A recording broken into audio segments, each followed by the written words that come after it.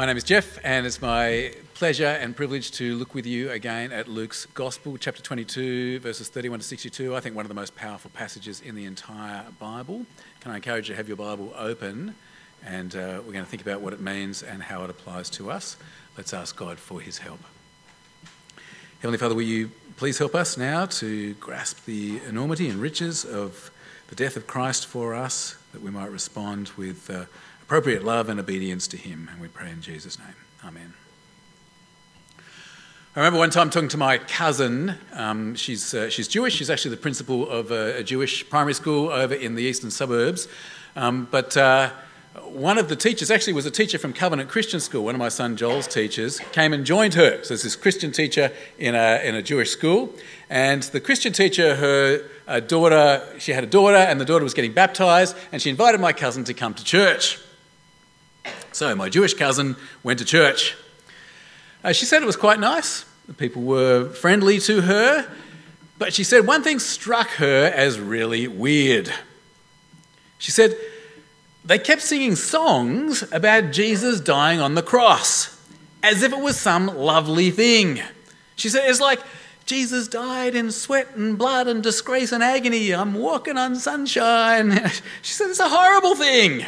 It's a horrible thing that Jesus was nailed to a cross. How could you sing about it as if it's a nice thing?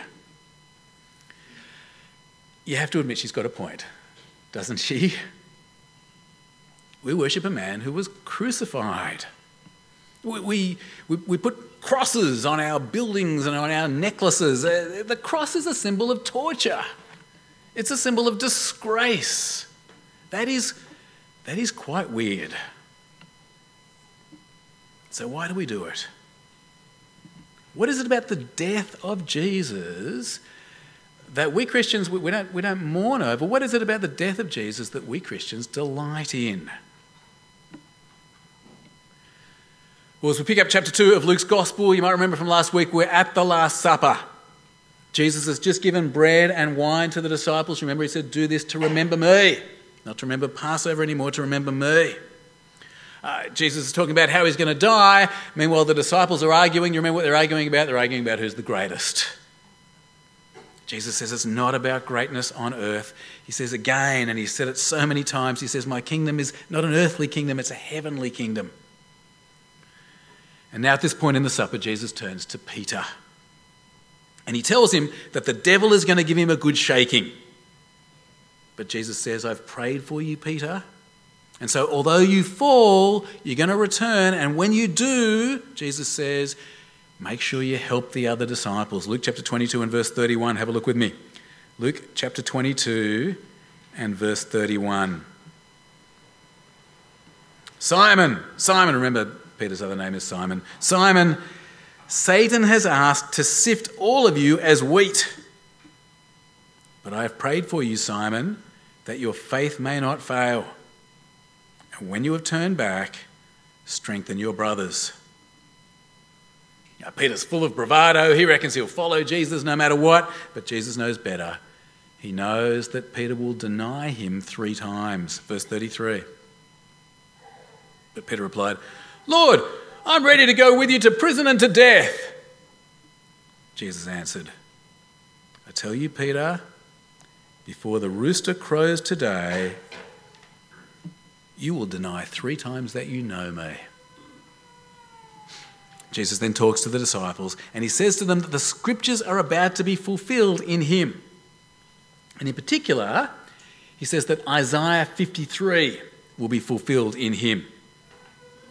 He says he's going to be numbered with the transgressors. It's a quote from Isaiah chapter 53, which is talking about a suffering servant who will die for the sins of God's people. Jesus says, the scripture will be fulfilled. I'm about to die for you. So you'll be without me. And so Jesus says, you need to prepare yourselves. He says, I've provided for you so far. When I sent you out on mission, you had everything you need, but now you're on your own. You need to prepare yourselves. Now, Jesus uses the metaphor of them getting their own purse and their own bag and their own sword instead of being able to rely on him for them. Unfortunately, they've still got no idea what Jesus is on about. They take Jesus literally. They still think he's going to start a revolution against Rome, even though he's just told them he's about to die. They've still got no idea that his kingdom is a heavenly one and not an earthly one. And so Jesus, he brings the conversation to an end. Verse 35. Then Jesus asked them, "When I sent you without purse, bag or sandals, did you lack anything?" Remember, that's on the mission trips that we've seen a few times back in Luke's gospel. "Nothing," they answered. He said to them, "But now, if you have a purse, take it. Also a bag, and if you don't have a sword, sell your cloak and buy one. It is written," and here's the quote from Isaiah 53, "It is written, and he was numbered with the transgressors. And I tell you that this must be fulfilled in me. Yes, what is written about me is reaching its fulfillment." He's about to die. The scriptures will be fulfilled in him. Unfortunately, the disciples still think he's going to take on Rome. And so verse 38, the disciples said, "See, Lord, here are 2 swords."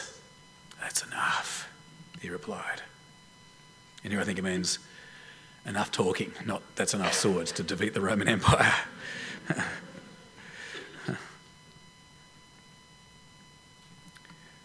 Well, Jesus now heads out to the Mount of Olives. He finds a place to pray. It's the Garden of Gethsemane, we know from the other Gospels.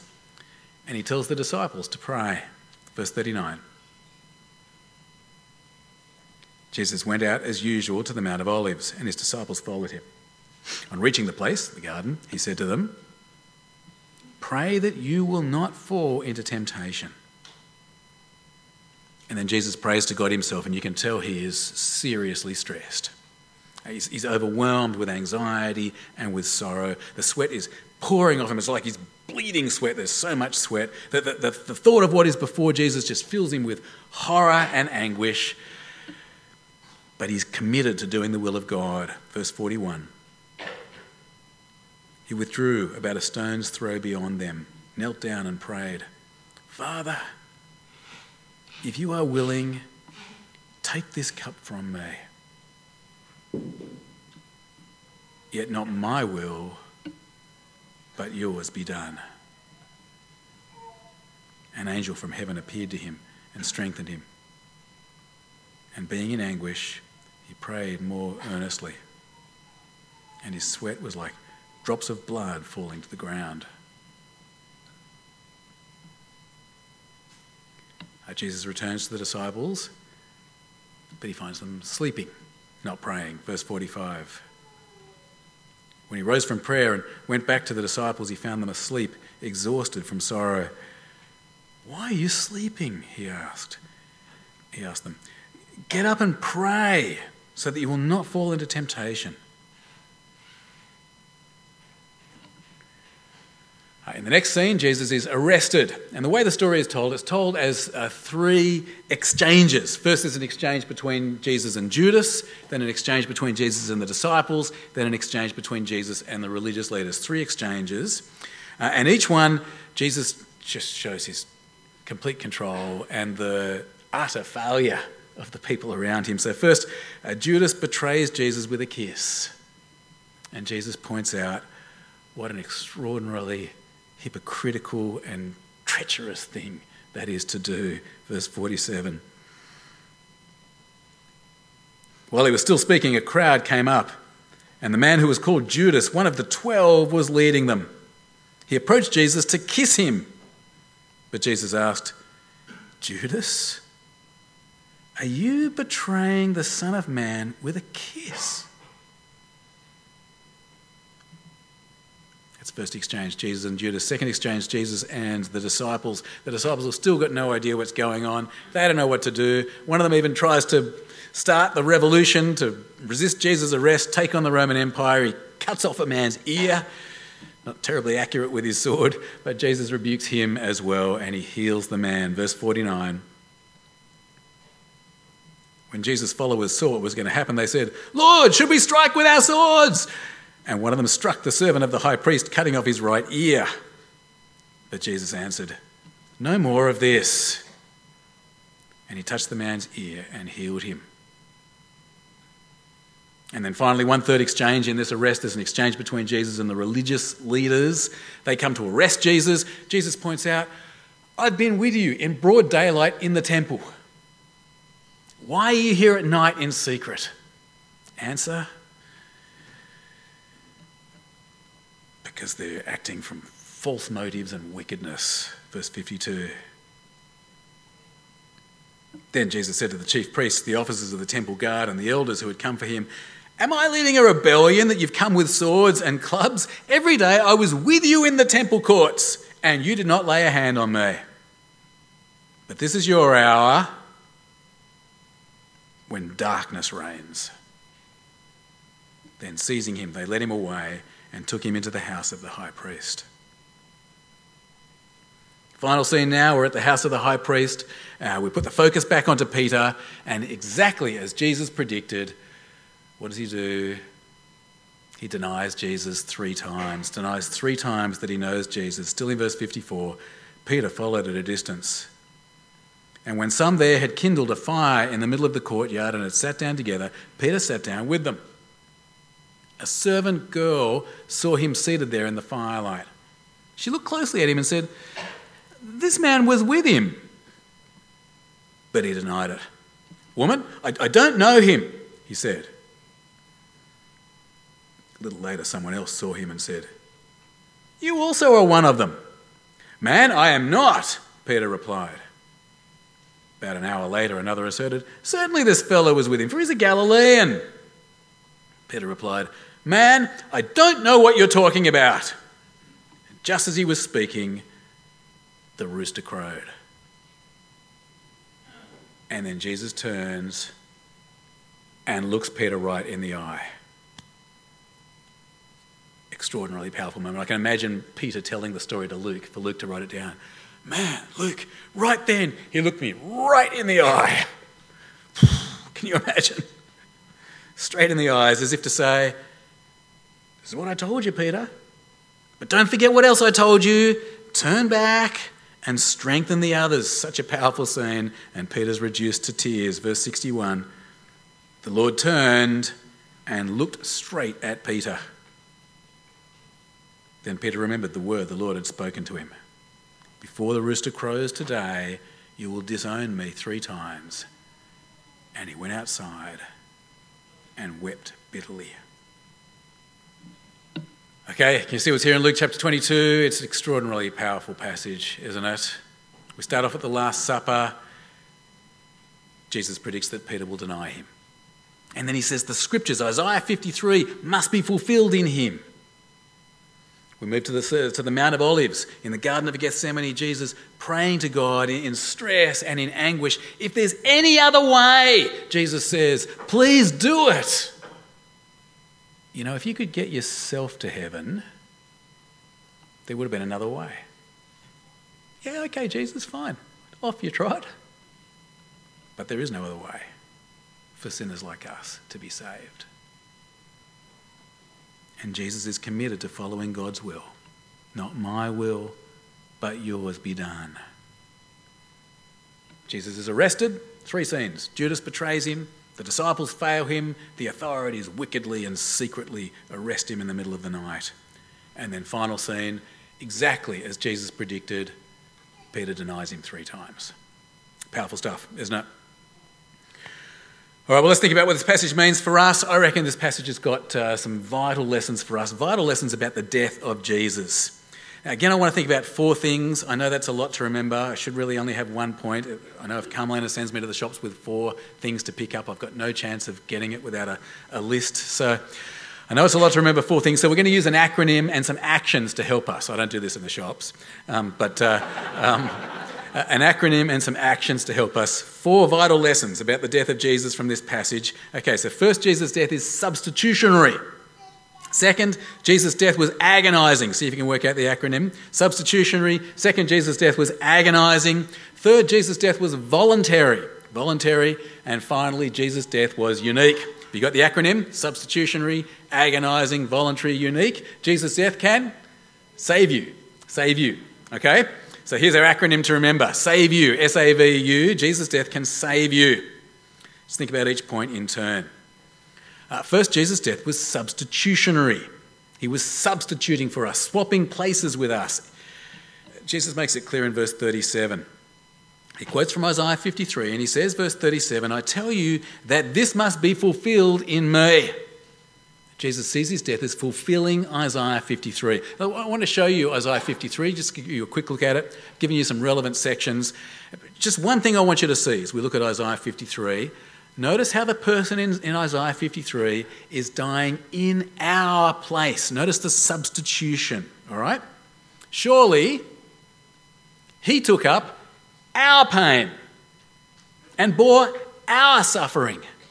He was pierced for our transgressions. He was crushed for our iniquities. The punishment that brought us peace was on him. We all, like sheep, have gone astray. Each of us has turned to our own way, and the Lord has laid on him the iniquity of us all. He poured out his life unto death and was numbered with the transgressors. Do you notice that's the bit that Jesus quoted? He was numbered with the transgressors, for he bore the sin of many. You see the point that Jesus is making? This is what is fulfilled in his death. He dies for your transgressions, your iniquities, your going astray from God. He dies for you, for me. He swaps places with us. Our sin goes onto him and he dies on the cross for us. Let me try to picture it. I had a book before. Sorry, musicians, if I just destroyed your guitar or something. Imagine my hand is you and me, okay? The ceiling is God. This is our sin. It's blocking the way between us and God. There's no way we can be in heaven with God. Our sin is blocking the way. But when Jesus comes, how does he come? He comes as our substitute. He dies in our place. He takes our sin on himself on that cross, and so there's now no barrier. We can be in heaven with God. Okay, that's the S. Sorry, musicians, I'll put it here. That's the S in save you. Jesus' death is substitutionary. For the kinesthetic learners, let's give you an action. Okay. All right, Jesus' death is substitutionary. Here's how to remember it. Jesus' death can save you. It was substitutionary. You want to say it with me? Let's say it together. Jesus' death can save you. It was substitutionary. Okay, it brings us to the A. Okay, Jesus' death was agonising. How do we know that it was agonising? Well, you see it so clearly in that scene at the Mount of Olives, don't you? There in the garden, Jesus' sweat poured down like blood as he begged God to find some other way. Now, I'm a person who sweats plenty, get me on my exercise bike or something like that, and there's a pool of sweat around me after the end of half an hour or something, but I've never sweated like this from just stress and fear and anguish. You know what? In the early church, some people were so embarrassed about verses 43 to 44, they actually removed them from their Bibles. Have you got a church Bible there in front of you? Can you see a Bible that's got footnotes? If you look at the footnote at the bottom of the page there, you see the footnote at the bottom of the page, they got their scissors out and they literally chopped out verses 43 to 44. They were so embarrassed at the idea of Jesus being so terrified in the face of his own death. They couldn't bear the idea of Jesus needing an angel to help him. And we do need to ask ourselves the question, why was he so frightened? What was he so scared of? I mean, many Christian martyrs since Jesus have been way more brave than Jesus facing death. They laughed in the face of death. Let me tell you just one story. It's the story of a guy called Polycarp. He died in 156 AD. They told him, deny Jesus or we're going to burn you to death. And he said this, he said, 86 years I have served him, and he has done me no wrong. How then can I blaspheme my king who saved me? They tied him up, burned him to death, and he prayed out loud to God, God, I praise you that you have deemed me worthy of this day and hour. Some of Jesus' disciples were crucified themselves, and they faced death with courage, with bravery. And here is Jesus crying like a baby. acting in a way that was so embarrassing to some of the early Christians that they chopped it out of their Bibles. Why was Jesus so scared? Was he ultimately just a bit of a sook, a bit of a wimp? Friends, Jesus was no wimp. No way. The thing is this. He knew what was going to happen to him. He wasn't just going to die. And he wasn't just going to die in an excruciating and horrible way. He was dying as a substitute, facing God's anger that you and I deserve for our sin. He was the Isaiah 53 servant being punished for the sins of the world as our substitute, bearing the judgment and wrath of God that our sins deserve. Friends, Jesus knew what it meant to die for your sin. He knew what it meant to die in your place, to face what you deserve, and the thought absolutely terrified him. If you ever want to know what hell is like, here's the place to start. It doesn't look like hanging out with your buddies. I was at a funeral the other day and some young blokes were laughing at the ideas that I've been talking about, saying, oh, well, at least in hell it'll be fun. I won't be just stuck with all those boring Christians, be able to drink with my mates or whatever. It's not true. It's not true. You see it so clearly here. Jesus was about to bear hell for us. He knew what it would be like, and the thought filled him with horror and anguish. And, we ourselves, we can often be a bit glib as we talk about Jesus dying for our sins. It just sort of rolls off our tongues as if it was no big deal. I like to minimise my own sin and think it's not that bad. I like to think God's anger is no big deal. He wouldn't be that angry with me. So I hear Jesus died for my sins and I go, oh yeah, whoopee, I'm walking on sunshine. But you see something like this and it makes you stop and think, doesn't it? The Garden of Gethsemane screams out that our sin is desperately serious. The Garden of Gethsemane screams out that the wrath of God is deadly serious. Because Jesus knew what we deserve, and when he faced the prospect of taking our place, his sweat poured out like blood. Okay, let's try to remember. Here's an action for you. Jesus' death was agonising. That's the sweat. Okay. What have we got so far? Jesus' death can save you. It was substitutionary and agonising. Should we say it together? Jesus' death can save you. It was substitutionary and it was agonising. Brings us to the V, which stands for voluntary. Voluntary. You can see that right through this passage. All through this passage, Jesus is in total control. He predicts that Peter will deny him. He tells the disciples, Isaiah 53 is about to be fulfilled in me. He says to God, not my will, but your will be done. He knows that Judas will betray him. He stops the disciples from defending him. He tells the authorities, I was there with you in broad daylight. I wasn't hiding. Complete control from start to finish. And he chooses to go to his own death. He voluntarily submits himself to the agonising horror of the cross. Why does he do it? He knows how terrible it will be. We just saw that in the garden. He knows it's going to be awful. Why does he do it?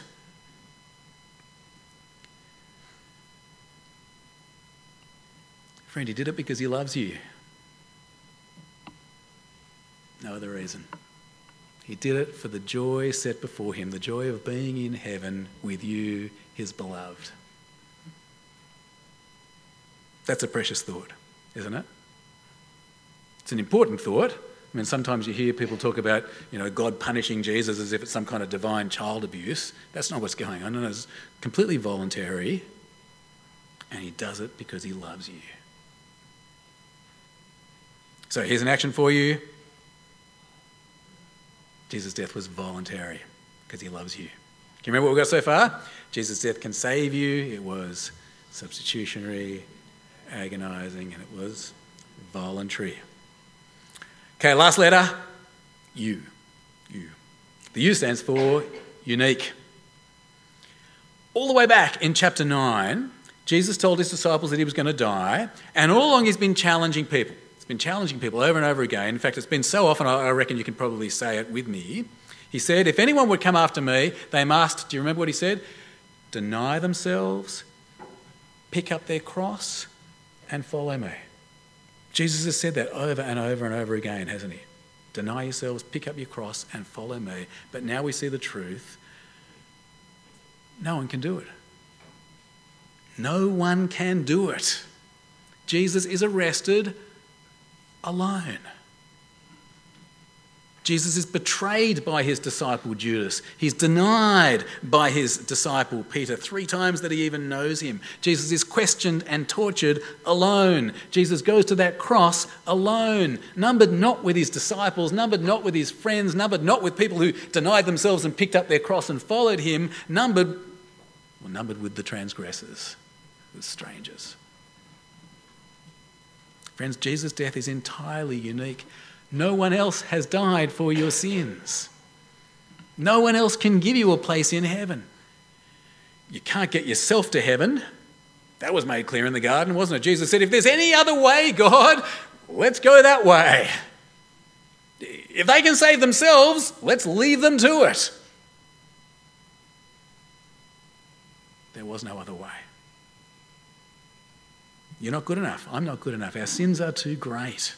Without Jesus, we will face the agonising judgment of God ourselves.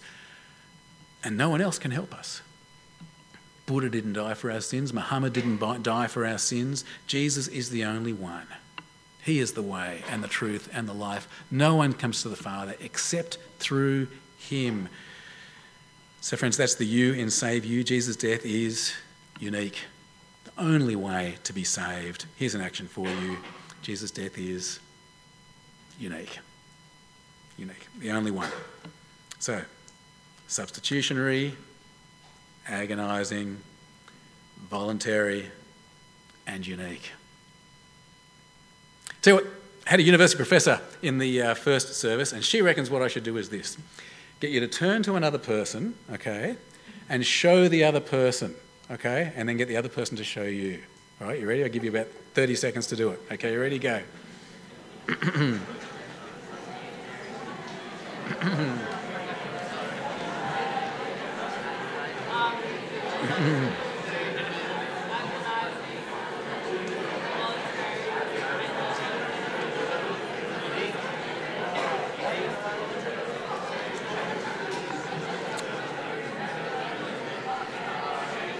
Okay, well done. Let's come back together. Do you know what, friends? I know of no other saviour. I know of no other way into heaven. That's why I'm relying on Jesus. And that's why, as weird as it may seem to my cousin, I will rejoice and even sing about the awful, awful death of Jesus. Even sing about it as if it's a good thing. I am staking my life and my eternal destiny on the death of Jesus. I hope and pray that you will join me. Okay, one last time. Can you remember the 4 points? Together. Jesus' death can save you. It's substitutionary, agonising, voluntary, and unique. Let's pray. Our gracious God and loving Heavenly Father, we thank and praise you for the Lord Jesus Christ. We thank and praise you that even though he knew the extraordinary cost of taking our place and bearing our sin and the judgment that we deserve, yet out of sheer love for us, he went to the cross and did die in our place. Heavenly Father, we acknowledge there's no other way we could ever be right with you. We thank you so much for Jesus. We pray that you help us to have a real sense of what he has done for us and live our lives in the light of it. And we pray in Jesus' name. Amen.